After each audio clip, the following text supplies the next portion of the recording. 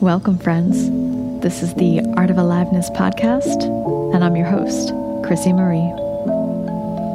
It's a space where we explore how to nurture life force energy through the path of creativity, curiosity, compassion, courage, and connection.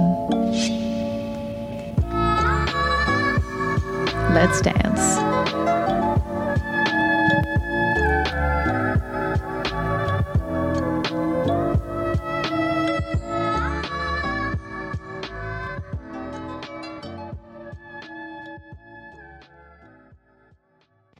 So welcome, friends.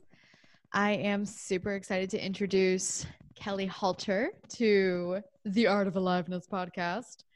And Kelley is a former therapist. She specializes in trauma, and she's turned resilience sage. I love that. So what she's learned from a decade of practice in mental health is that we're all truly resilient. And when trusted to engage with our own power and foster our own natural resilience, we're able to overcome challenges and trauma in a peacefully productive way. Kelley teaches 3 aspects that foster resilient skills through science, experience, and intuition: acceptance, boundaries, and connection. She has a way of supporting people to tune in with themselves and increase understanding of their own power through an engaging and intuitive teaching style. And she believes that you are the expert of you, no matter what, and you know what is best in your life. That's so beautiful. Welcome, Kelley. Super excited to have you on. Hi, so very happy to be here today. Yay. So I'd love for you to share a little bit about what resilience means to you. Maybe we can define that term. And then we will, maybe we can kind of segue into transitions, which is what was hot on your heart when we connected. So yeah, talk to me about resilience. What is resilience? So if you Google resilience, you'll get about 100 different answers to what is resilience. But the general theme is the ability to overcome, the ability to move through our process, what we do to move from that state of overwhelm when something happens or we are feeling overwhelmed in our life to the state of thriving in our life, or the state of movement through whatever created the overwhelm in the first place. We don't necessarily always get to thrive, but that's the goal. So resilience is really just that process. What do we do to move ourselves from overwhelm to back to stasis? What do we do? What's our process? And every person is naturally resilient. Every single one of us has the ability and the skills on some level to be resilient. And I have a curiosity here too. What drew you to resilience as like the thing that you focus on? What was it about that word? What was it about your own process that brought you into that space? That's an excellent question. So as a therapist, I specialized in trauma work, and I worked specifically with families who were in crisis. So for nearly a decade, I went into over 100, I stopped counting it, I think 113 families' homes who were currently in crisis, and my job was to support them to get back to their baseline. And these families had a variety of different challenges, but what was consistent in every single individual and family that I engaged with was this ability to just deal, to live, to thrive, to be resilient. And every single person had their own style and their own approach to some degree, but everyone did it. Everyone did it. Everyone made it through their day. And no matter how much of chaos their day looked like from the outside, they still made it. They did it. And they were ready to do the next day. As much as they didn't necessarily feel ready, they were there. So there's an element of resilience that we're all born with. Oh, interesting. Okay, so it's like etched into our design. It's etched into like our nature. Absolutely. Now, as I dove into my career as a therapist, and I really understood or gain more understanding. I don't think I understand it completely because none of us do. Neuroscience is what I'm referring to. But as I started to understand how our experience actually writes on our DNA. So our phenotypical DNA, I'm going to nerd out for a second. Our phenotypical DNA is our expressive DNA. And that expressive DNA is kind of how we manifest, how our DNA manifests in our life. And our experience actually changes our phenotypical DNA. So as we are experiencing life, our DNA adapts and changes. When trauma happens in our lives, it increases our anxiety response. Now, this change occurs to our phenotypical DNA and then passes on for 3 generations. So while each of us are resilient, if our parents or our grandparents had a major trauma that occurred in their life, we ourselves, even if nothing traumatic in our lives occurred, will have a more heightened response to stress. So this is where we have a lot of work that comes around like generational trauma and ancestral trauma and rewriting kind of those stories. And it literally is at a cellular level. That means not that we have to succumb to what our fate is, but that means we can be intentional about fostering our innate resilience and addressing what has occurred to us because of experiences that both we have experienced and our family or our ancestors. Okay. So to clarify, some people are born with more intense responses to stress because of like the genetic, they've inherited it genetically, essentially. Absolutely. And even though they're born with that more intense response or reaction to stress, they still also have that almost like the counter program of the ability to adapt in a way. Absolutely. You pinpoint perfect. Yes, cool. Absolutely. So while I'm going into these families where, someone else may come in and go, wow, this is really a really, really chaotic environment, I'm looking at positive connections between family members. I'm looking at really healthy boundaries that are in place against outside entities that are not positive and productive for that family member. I'm looking at acceptance of like, okay, well, this is reality. This is what's happening in my life right now. I don't like it, but it is what it is. And these are all aspects of resilience. And when we can be more conscious about them rather than kind of moving through them passively, then we can make them a lot more potent and amplify how we feel in our life, amplify the resilience that we actually feel. Does that make sense? Yeah. Yeah. I think the biggest thing that I'm hearing there is that resilience isn't codependent with circumstance. It's something separate that can be measured outside of circumstance. And then the other thing you said that's really beautiful is when you focus and you're seeking it out, like when you're looking for evidence of resilience, you amplify the presence of resilience. Right. So there was some interesting information that came out of the Holocaust, and the Jewish people who were intentional about supporting themselves, about problem solving, they categorically were more likely to live through, horrific circumstances. And this specifically was found in looking for bits of string so they could keep their shoes on.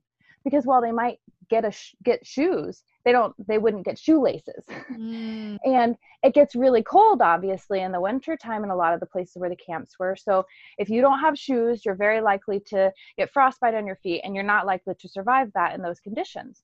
So people who were resilient and really like focused intentionally on what they could solve, what they could do to be proactive, we're more likely to be resilient. And that goes through accepting what is occurring. Like, this is a horrific experience that's occurring right now.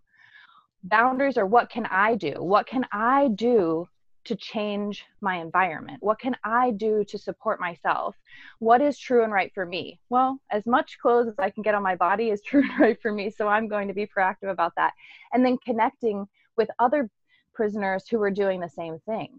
right? So it created a network and a connection there. Is, here's a little bit of string, I have enough to tie my shoe, that kind of thing. So like we see resilience and how it's fostered in so many different environments. Okay, great. So you're also noting like resilience has to do with the ability to, or the orientation of being solution focused. And like what comes up for me is creativity, which we were just chatting about, the ability to be creative and see other perspectives or see other possibilities. Something else too, I'd love to hear your thought on it, is when I was in grad school, I was doing some research on wellness and the correlation between wellness and religion. And one of the studies that I found was that people who are religious generally reported higher well-being. And it wasn't so much like what religion they subscribed to, but it was the fact that they subscribed to, like they had an orientation that there's something bigger than me out there. And they trusted in it. Like there was something outside of themselves. Yeah. Faith or love.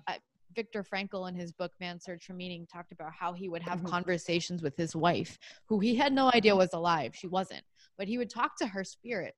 And that kept him alive. Like that connection to something outside of himself, that thing that like we can't measure or we can't touch. Yes. But there was something there, and it fueled his resolve to live. Absolutely. I 100% agree with that. Experientially, my experience with clients over the years, and obviously research agrees with that as well. But having a spiritual component to our lives, I think what I'm understanding, the theme that is the most beneficial is faith and trust. And like you said, in something outside of ourselves. And that absolutely plays into resilience. And the aspects that I kind of organize resilience, it would fall under connection. That connection with self, that connection with our higher power, that connection with God, source, spirit, whatever you want to call it, or however you engage with that entity, that intangible part of our life, that part is incredibly important to foster. That part of us supports every other aspect of our lives and every other relationship that we're connected with. Because when we can connect and trust in that aspect of our life that we can't control, because we can't control a lot of our lives, but when we can release control with trust, it's much easier to accept what's happening, because then we can also trust that really our higher good is being worked toward. Yeah, there's so many layers to that. I'd love for us to kind of contextualize it into like what's going on today. Absolutely. Yeah. So people are going through transition. People are going through change. It's ruffling feathers. It's ruffling expectations. It's traumatic for many, many people, creating like security and safety issues. So yeah, just feel free to start riffing on that. Like, what's your understanding of how to kind of address this, and how resilience, like what resilience has to do with all of this? So right now, in the wake of COVID-19 pandemic / quarantine / social distancing, all of these things have a huge impact on our global society. I mean, we as a people really are being directly impacted, and we're all going through transition in some stage of this or another. Our lives have all been interrupted, right? And now we're figuring out, people talk a lot about the new normal, or getting back to normal, getting back to life. And whatever perspective you have about it, we are in the middle of a transition to something, from something to something. So no longer and not yet. We are in that space of transition. We're not winter, we're not summer, we're in springtime. And what births in spring? Beautiful things birth in spring. And how appropriate that we are actually in the season of spring. Right. I mean, when I think about what we could create in this transition space, I get really excited. And then I talk to people who are very rooted in the life that they had before social distancing. And there's a lot of fear and anxiety wrapped up in what could lay ahead. So I think one of the biggest things to remember when we are embracing this transition is to allow yourself to stop and be. Because whatever it is that you're trying to figure out, how I will, what will happen, the unknown that is under the surface that we're fearful about, that we're questioning, that we're trying to figure out, the answer to how to resolve that is in the quiet, is in the connection with ourselves and our higher power. That's where we find the next best step. So if you're feeling the overwhelm of this transition right now, that would be my best advice, is to just get quiet with yourself. And you don't have to go to the top of a mountain. You don't have to be, you don't have to fit any kind of box that you've thought about or any kind of picture that you've thought about before. Do something that's pleasurable for you by yourself. That might be taking a shower. That might be going for a walk. That might be sitting outside. That might be going golfing. That might be going fishing. It honestly does not matter what it is. Nature amplifies it, but no matter what, do something enjoyable by yourself. And that will give you the space to think about and just be with yourself and figure out what the next best thing for yourself is. So I like to ask myself 2 questions when I'm in that space of overwhelm. The first one is, what do you need right now to feel well? And sometimes that's just go pee, Kelley, like stop and go pee. Because I have 3 toddlers and we're going, and life is fun and great and wonderful, and I forget to pee. So sometimes it's stop and pee. Because I'm feeling overwhelmed right now. And I'm like, why am I overwhelmed? Life is great. Oh, you just need to go to the bathroom. Like, take a break. So that's the first question. Oftentimes I get to stop there because I find out what it is that I need. But if not, then the next question is what I've already referred to. What is the next best thing? So sometimes I have to feel well first. So I have to answer the first question and maybe do something, even if it's just taking a few deep breaths, or like I said, going pee, or stepping outside and putting my face in the sunshine, or going and giving my pony a smooch, or something like that, to just ground myself back to the earth and to myself. And then what's the next best thing? And sometimes it's looking around our environment and seeing something that we really just need to handle in our environment. Sometimes that's figuring out something that's a little bit more abstract, that we might have to call someone for support or invite someone in to help us resolve a current challenge or an issue, or if we're an external processor, we might need to include someone else in the conversation so that we can move through it.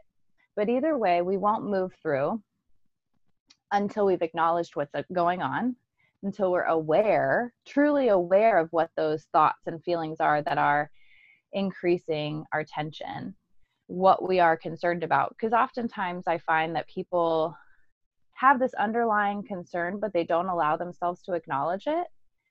And so it sits under the surface and festers and creates tension and takes energy to maintain it under the surface. So it wastes like energy that we could be investing in life, and it's unproductive. And I'm really all about being as productive as possible in a peaceful way. But we get one shot at this life in this body. Whatever your thoughts and beliefs are about spirit, we can all agree that this one body has so many days granted to it. And I am of the mind, and I think Chrissy Marie, you're of the mind too, that we are here to live and have fun and enjoy this life that we're here for. Mm-hmm. So in order to do that, we have to be productive, because there's stuff that has to be done. So the more productivity and flow we can bring to it, the more fun we can have amongst all of the things that are required to live. For sure. Yeah. And so I just shared this on my social media, and it really wraps up nicely with what you're saying about acceptance, the first pillar of resilience. Mm-hmm. One of my clients was going through some clearing around her heart center. And one of the questions that I like to ask around the heart is, if you fully accepted yourself right now and your situation, what would change? And she said, I'd be able to make more decisions. And I thought that was an interesting correlation. So I kind of prodded, what's the connection? Because I wasn't fully seeing it. And she was like, well, when I'm not accepting myself or this situation, I'm focusing on the problem. And when I am accepting, I open up space and energy to then focus on the solution. Because again, as you say, we are inherently resilient and creative beings. Life force energy is what we're here to magnify in the world. It's the force that creates new life in nature, the trees in the spring, the flowers in the spring. We're seeing it all around us now if you're living in New England or in one of the countries with the seasons. But it also flows through us. It flows through everything. And so she was making this really beautiful connection about how when you accept yourself and the situation, it's not about giving up. It's not about complacency. It's not about condoning whatever is going on, but it's just about being, as you said, being with what is, and in the beingness, in the attention to what is present in our room, in our bodies, in our existence, we open ourselves up to intuition and creativity, which then often sparks a new perspective, a new idea. And often it is solution focused. Often it is, here's the next thing to do to nurture your nervous system or to spread more expansion. And so, yeah, I love that. I'm very much of the same mind. And, yeah, I've done a lot of podcasts on how to nurture the nervous system. And I think it's one thing to say, accept. It's another thing to get yourself to a place where you can do that. And I know some of us who have more experience or evidence that it works, it's easier for us to kind of play with that energy. Well, I was introduced to the concept of giving verbal permission for what's happening around us and within us. And, it's a tool to use to support acceptance. And around that verbal permission. So let's give an example of where verbal permission has been helpful for me. I had twins a year and 5 days after I had my oldest. So there were more than one occasion when all three are demanding something of me at the same time and I'm by myself. Okay. So nobody that is not a fun scenario for anyone. 3 crying babies at the same time, and you have 2 hands, 1 person, 2 feet, that there is only so much of me to go around. And I have 3 crying children. What the mother, whatever. I'm ugh. Okay. So verbal permission in that moment. Here are my favorite phrases. Okay. And okay. Okay, there's 3 okay. And what's the next step?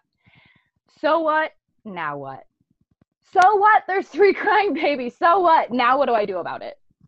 So what? They're there. They're all 3 crying. They're here. We're here. Well, this is when I'm having a really superbly positive day. Well, isn't this an adventure? That one just almost requires a smile.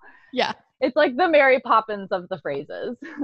Well, isn't this an adventure? Feels very my favorite.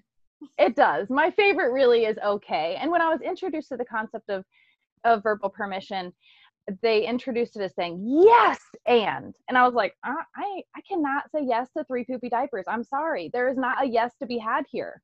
But I can say okay. Okay. Ugh, okay. Even with an eye roll is still acceptance, right? It is. So playing with verbal permission around acceptance is a fun and really a humorous way to bring yourself out of that that overwhelm, that stuck feeling, which is really what acceptance is about. Getting yourself out of being stuck. Totally. Yeah. I love that. It's pretty much the reason why I started the podcast. Because I realized how important talking to myself is and just speaking out loud around resistance. And that was actually a big turning point for me too. I gave myself permission to talk about all the reasons why I hated change, and I was afraid of it. And I just kind of riffed on it. Oh, I'm afraid of change because I'm afraid of the sensation of overwhelm, or I'm afraid of the sensation of confusion. I'm addicted to knowing. I don't want to not know. And then it was almost like, because I did that, a lightning bolt just like struck through the crown of my head, and I had this inclination to ask myself and remind myself, what are all the reasons that you love change? And I started getting really curious, and I was like, oh, I fucking love change. Like, when I was a child, I would move my furniture in my bedroom around constantly, moving knickknacks, constantly changing my environment. I've never been at a job more than 2 years. I've never done the same thing for longer than a certain amount of time. And I was like, oh my God, it was this big revelation. Change. I love change. I am change. Like, change runs my life, essentially. This particular change is one I didn't decide to engage in, but I'm here. So what next? That question, what next? Absolutely. So thank you for that example. I love it. I love it. That's funny. You reminded me of, I'm realizing too, in this thought process about transition and how I've really been entertaining this in my mind a lot lately in conversations, that I also really love transition and change. My ring, you on the podcast can't see it, but I have a sapphire ring, and the sapphire is actually a color change sapphire from Sri Lanka. So in the sunshine, it's bright blue, like what you think of a sapphire, but in candlelight, it's purple. It's like a deep violet purple. And also, my horse is a red roan. They turn white, and then they're also red. So she does a full color change. Like, she's a totally different color in the winter versus the summer. I'm polyamorous. I have a husband and a wife. So I'm like, there's change, there's transition, obviously, in balancing both of those and flow in both of those relationships. I love change. I love transition. And that's life. Like, it's so fun and beautiful. But when we can take the stress out of that aspect of it, you hit the nail on the head. It's when the change is brought to our life rather than us bringing the change. That's when we don't necessarily love it. But we're always doing it. We're always going through it constantly.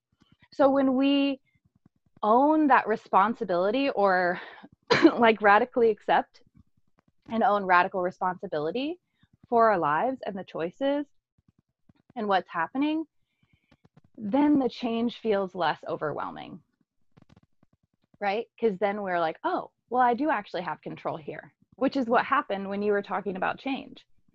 Oh, okay, I'm actually really good at change. I'm actually really good at transition. I just didn't like this one because somebody handed it to me instead of me choosing it. And that's what I love to do around resilience and just people's lives in general. But how I use resilience is to support people in identifying the beauty and the strength that they're already bringing to their lives. You're already doing it. But oftentimes we miss our strengths. We're really good at, like, well, this is my weakness. This is a weakness, or a challenge or an issue, or like all of these things. But what are the strengths that you bring to the table that help you move from that place of overwhelm to back to that place of stasis in your life? Right. They're there. You have them. What are they? Well, I don't know. And that's what I've done many, many, many times, both in my clinical practice as a therapist and then as a resilience sage since then.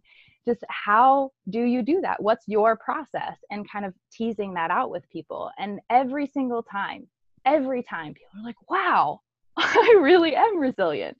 Oh, I really do have these skills. Every time. Totally. And again, kind of going full circle back to what you said in the beginning, many people, if not all of us, are etched with resilience, but it's the focusing on that creates more of that energy and more of that activation in the DNA.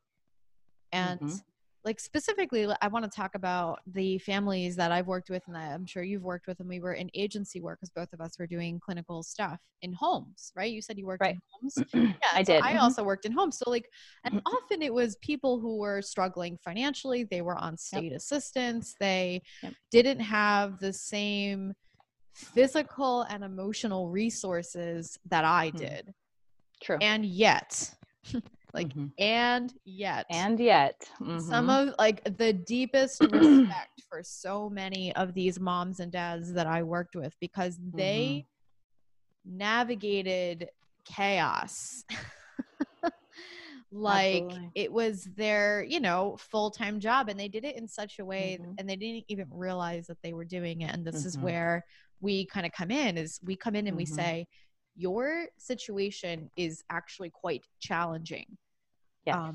And look at all the ways in which you are rising above it and moving through it with strength and grace and life force, you know? Absolutely. And that in and of itself sometimes is like the best therapy, just to have somebody mirror back, like, yeah, you're struggling financially, you're struggling emotionally, but look at like these hundreds of other ways in which you are thriving. Right. Yeah, because I'm thinking about those people right now, you know, I'm like, you know, they're coming to your mind. The actual faces are there. Yeah. Oh, totally. I know. Totally. Yeah. Yeah. It's an amazing gift. The working with people and them gifting me with information and connection and emotion about their life and their story, like really their story, sharing their life story with me has been one of the greatest gifts of my life, and definitely my greatest gift in my work, for sure. And I've learned from every single person I've worked with something, every single one. And we are all incredibly resilient. Every single one of us just has this innate ability to do it, to handle it. But what lie I think we're told is that it has to be hard. And I don't think it has to be. I don't think life actually has to be that hard. I'm not saying that there won't be difficult things that happen in our life, but emotionally, it doesn't have to create so much anxiety, so much overwhelm. We can foster the tools and the skills and the engagement in our lives so that when things do happen, because they will, but when they do happen, we can move through those things without as much stress and tension and overwhelm, which is why resilience. That's why resilience, because it's a skill set that you can always come back to and continue to foster. So you're building on what's already present in your life. You're building on what's already innate and your natural inclination to support and love yourself. So you're not taking anyone's program and trying to adapt it to yourself. This is already you.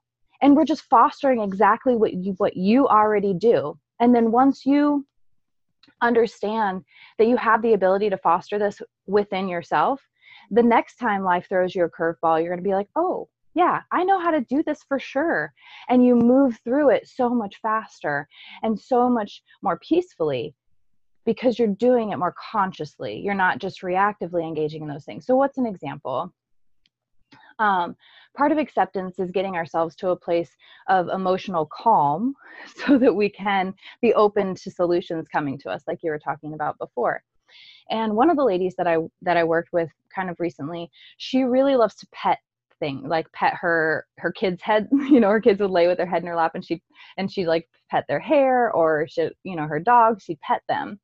And so we amped this up by, she put a blanket in her car because she drove a lot in the place that she lived. She drove quite a bit, and sometimes driving was stressful.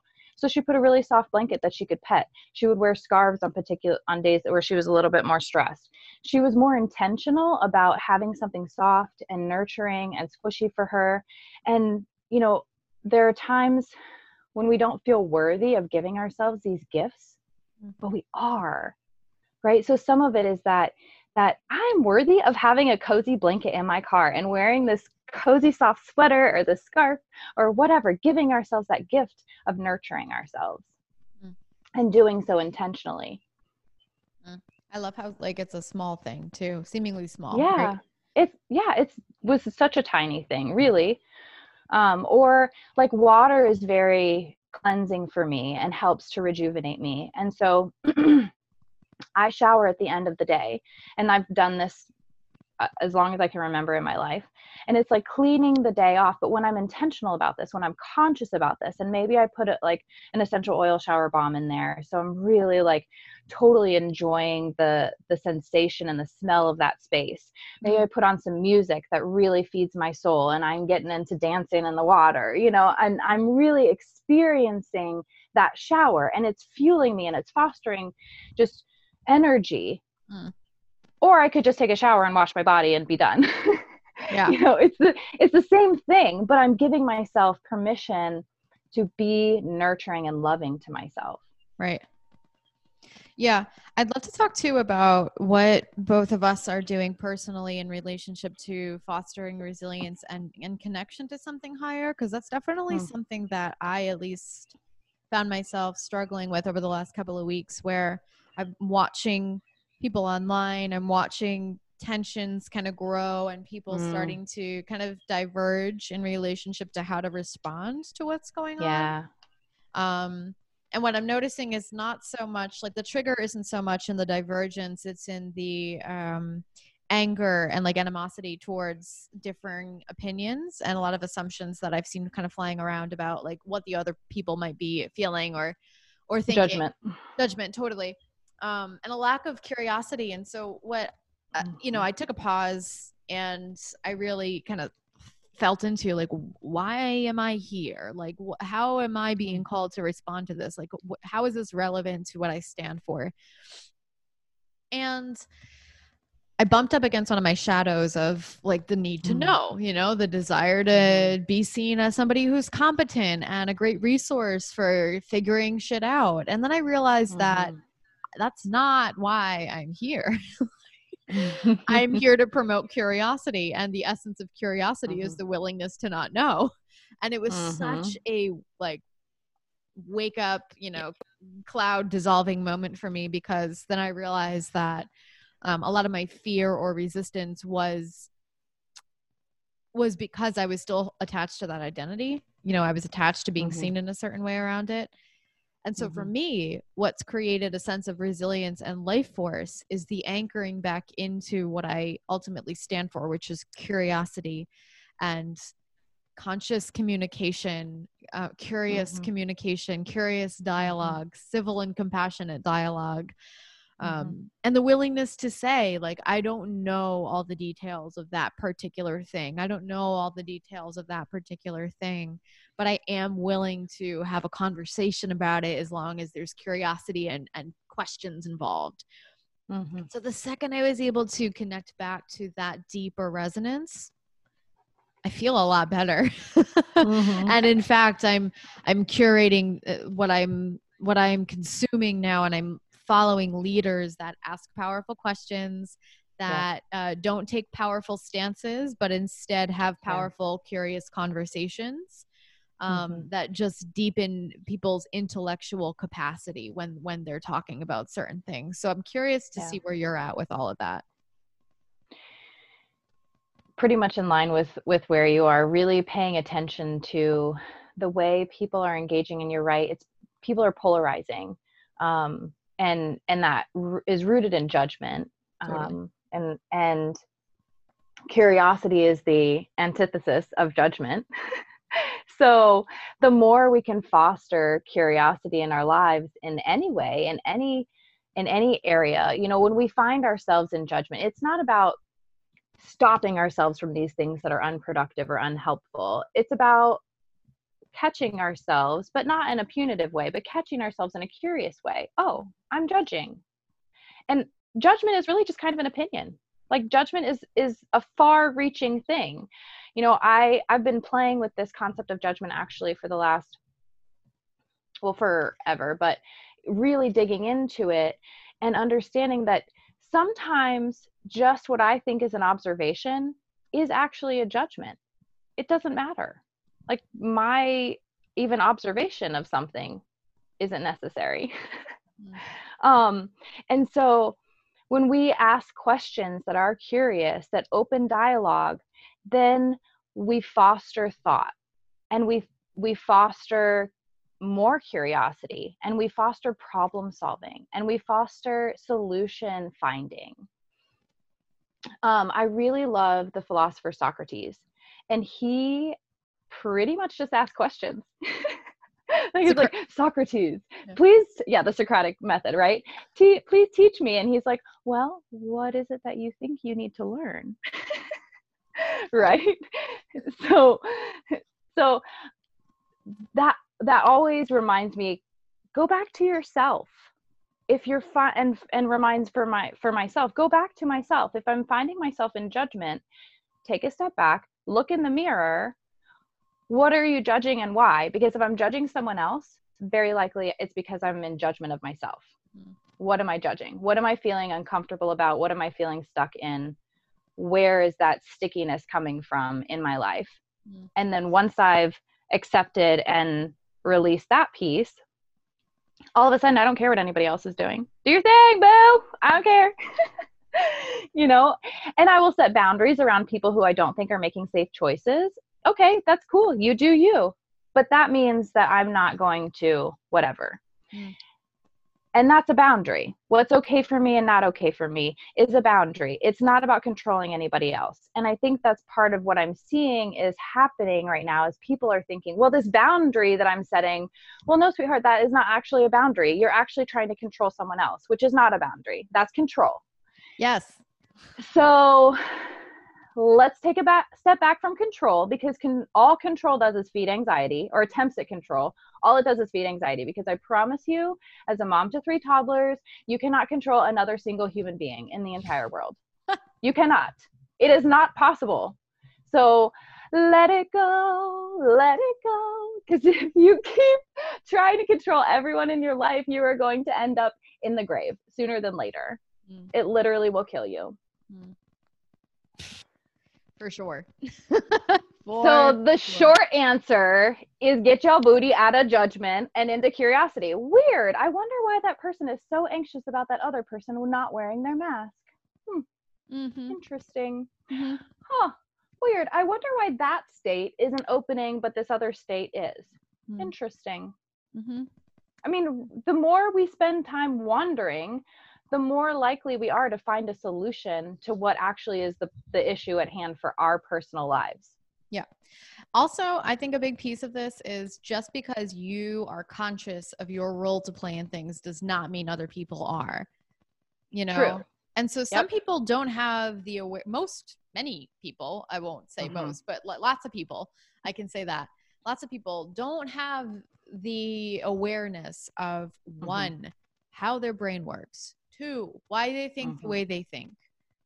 You know, I've been watching a couple of things lately on the Trevor Noah show, and there's just and a lot of it is used kind of as satire around, like, you know, people saying ridiculous things. But when I look at that, I think, like, that's somebody who's not aware of possibility. That's somebody who's so deeply in control that they don't even know that they're in control, you know? And so to waste my energy getting all upset about that literally does nothing for me or the collective. Them. Nothing at all. You know, nope. So unproductive all the way around. Totally unproductive. I'm not saying that if you've experienced that, it's wrong. I'm just saying that if your intention is service and collective growth, then get curious about why that's your reaction and work on alchemy and work on coming back to curiosity about why that person is in that perspective. That's kind of where I want to land that one. Yep, absolutely. Absolutely. Oh, people, we're so wonderful and lovely. And also, the greatest teacher is modeling. I'm not Yes. going to tell you. I'm going to show you. You want to know how to live a full and amazing, awake life? Watch me. Look at Yes. my life. I am freaking happy. My life is amazing. Like my day today, it was great from start to now and will be through finish. Mm. It was awesome. This is a great part of my day, but so are all the other parts. And it's not like I did anything like crazy monumental, but my life is great. It feels great. And your life can feel great too, right now, before you've reached all your goals, before you've achieved your greatest achievement. Because, newsflash, when you achieve that great achievement, you're going to feel the same way. You're still going to be you. You bring yourself with you wherever you go. And if you are feeling like poop right now, you're going to feel like poop after you get that big accomplishment. I promise you. I promise you. Yeah. Been there, rode that train, got off and was like, hey, why am I not in paradise? Oh, because I brought myself. That's right. Same attitude, same state. And that's interesting because so I want to use a term that's psychological, but I'll define it like the hedonic treadmill, where research has shown that generally, no matter what happens in your life, you always kind of revert back to a baseline of well-being. And that baseline, was unclear at the time that I was learning about it, like how much nurture was involved, how much your biology and your ancestry was involved, like you were talking about. But again, it kind of goes back to what you were saying, that at a biological level and neurological level, we generally will bounce back from whatever it is that we're going through. But that also means that no matter how fantastic our life gets, or whatever circumstances are occurring, we will revert back to homeostasis. Mm-hmm. Unless, We because change homeostasis. Exactly. We change homeostasis. Mm-hmm. And that's the intentional piece. Like, right. We are. And the internal work. Yes, exactly. Mm-hmm. We can't actually raise that baseline, but it is, takes maintenance and intention and consciousness in order to do that. And I think that's what we're talking about with focusing on how we've been resilient, focusing on the strengths in our life and in our day to day. And a lot of the stuff that, I've talked about on the podcast, and I'm sure you help your private clients with. Can you share a little bit about ritual? Because you mentioned that in our communication prior to this, the relationship between ritual and resilience. Yes, and I think this will answer the question that I neglected to answer earlier, which was spiritual practice through this transition time. Yeah. So engaging with spirit is a daily thing for me. And I do it in a few different ways. I'm blessed and also have expressed the need for and am respected by my partners in having time and space to myself every single morning. 5:30 to 7 o'clock is mom's time. It is Kelley time. I get to be just Kelley. And it's freaking magic in my day. And part of what I do in that day, every day, is some practice of meditation, mirror chat. I'm tuning into myself in some way. Sometimes it's journaling. It's not the same every single day. But that's what works for me. Some people are more ritual, they're more routined in their ritual, and that really is important to them. Just figure out what works for you. I like a lot of variety in my life, obviously. So that is important to me, to have choice. Like I wake up in the morning, I'm like, do I want to meditate? Do I want to, whatever, but tuning into myself. And I do that in multiple ways. Also doing something that fosters physical resilience. So sometimes that's stretching, sometimes that's yoga, going through some yoga stance. Sometimes, like right now, I'm doing Wim Hof breathing. Have you ever heard of it? Yeah, I do breath work. Yeah. So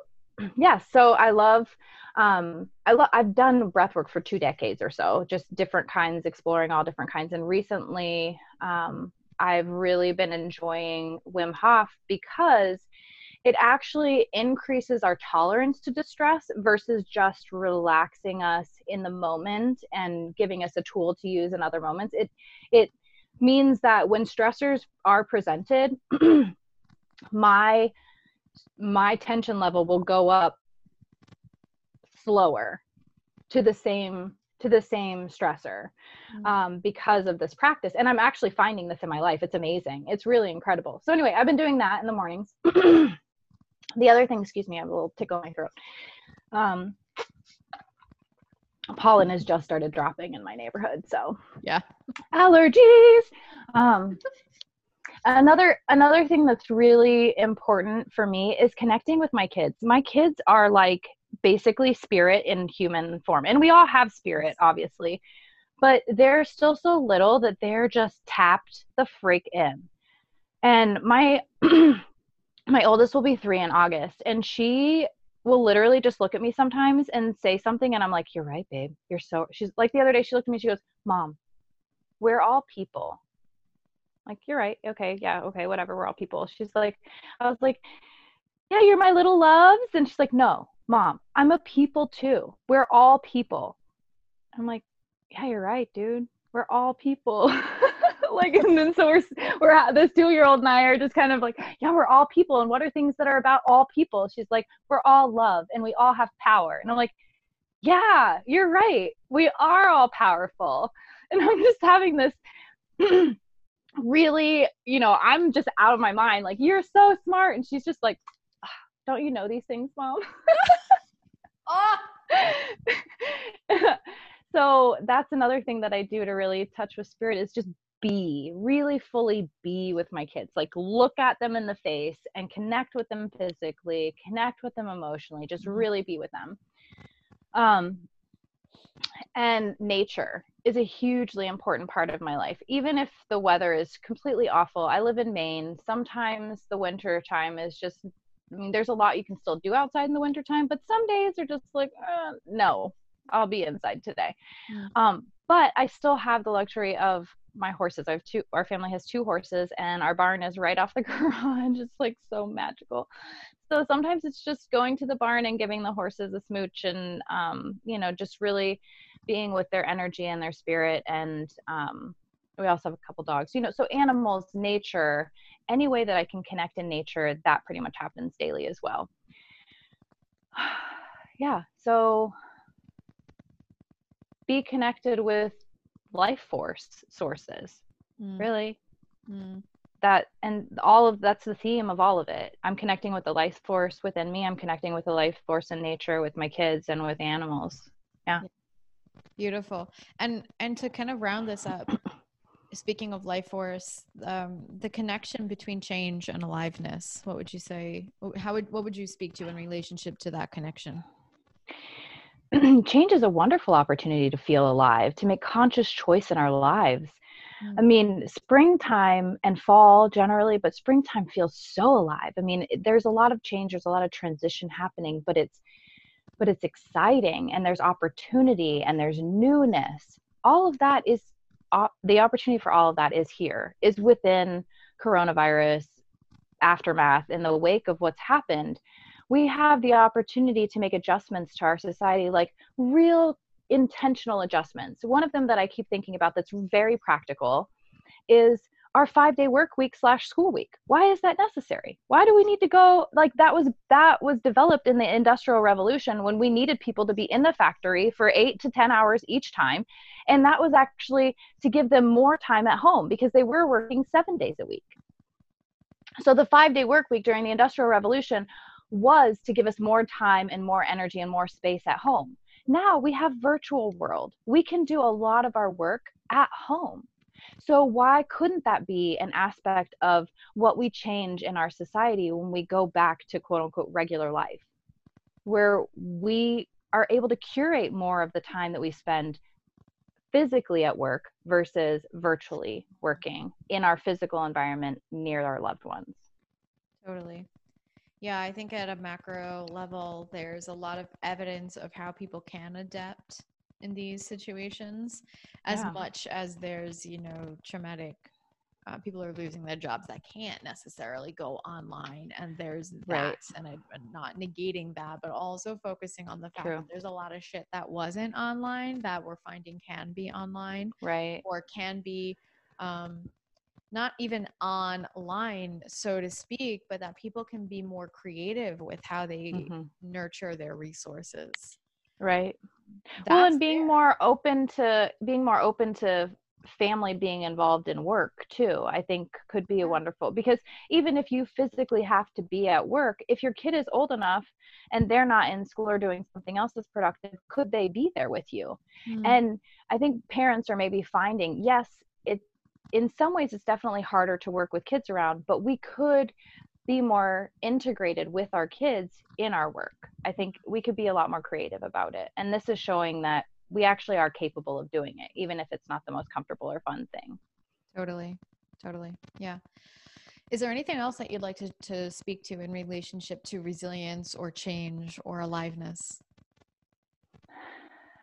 Just think about what works for you. Think about when you feel the most alive in your life and foster those things. That's it. That's like really the root of it. Be gentle with you, because shame is unproductive. It's the closest energy to death. So when we're in shame, we're not moving. We're stuck. We're not productive. So be gentle and foster the things that are working. Because when we do that, when we focus on those things that are working, the other things decrease, and we naturally increase our resilience with a lot more peaceful productivity. Totally. I love that. Yeah. For people who follow the podcast too on my end, I think it's the second key to courage or the third. I don't remember the order in which I did these podcasts, but one of the keys to courage on the podcast is capability curls. And it is exactly that. It is all about focusing on what's working and how resilient you already are in order to maintain and create and sustain that sense of capability and resilience. And it's a practice. Like, it's totally a practice, because yes, we're born with it and we're conditioned out of it. We are so conditioned out of it. Yes.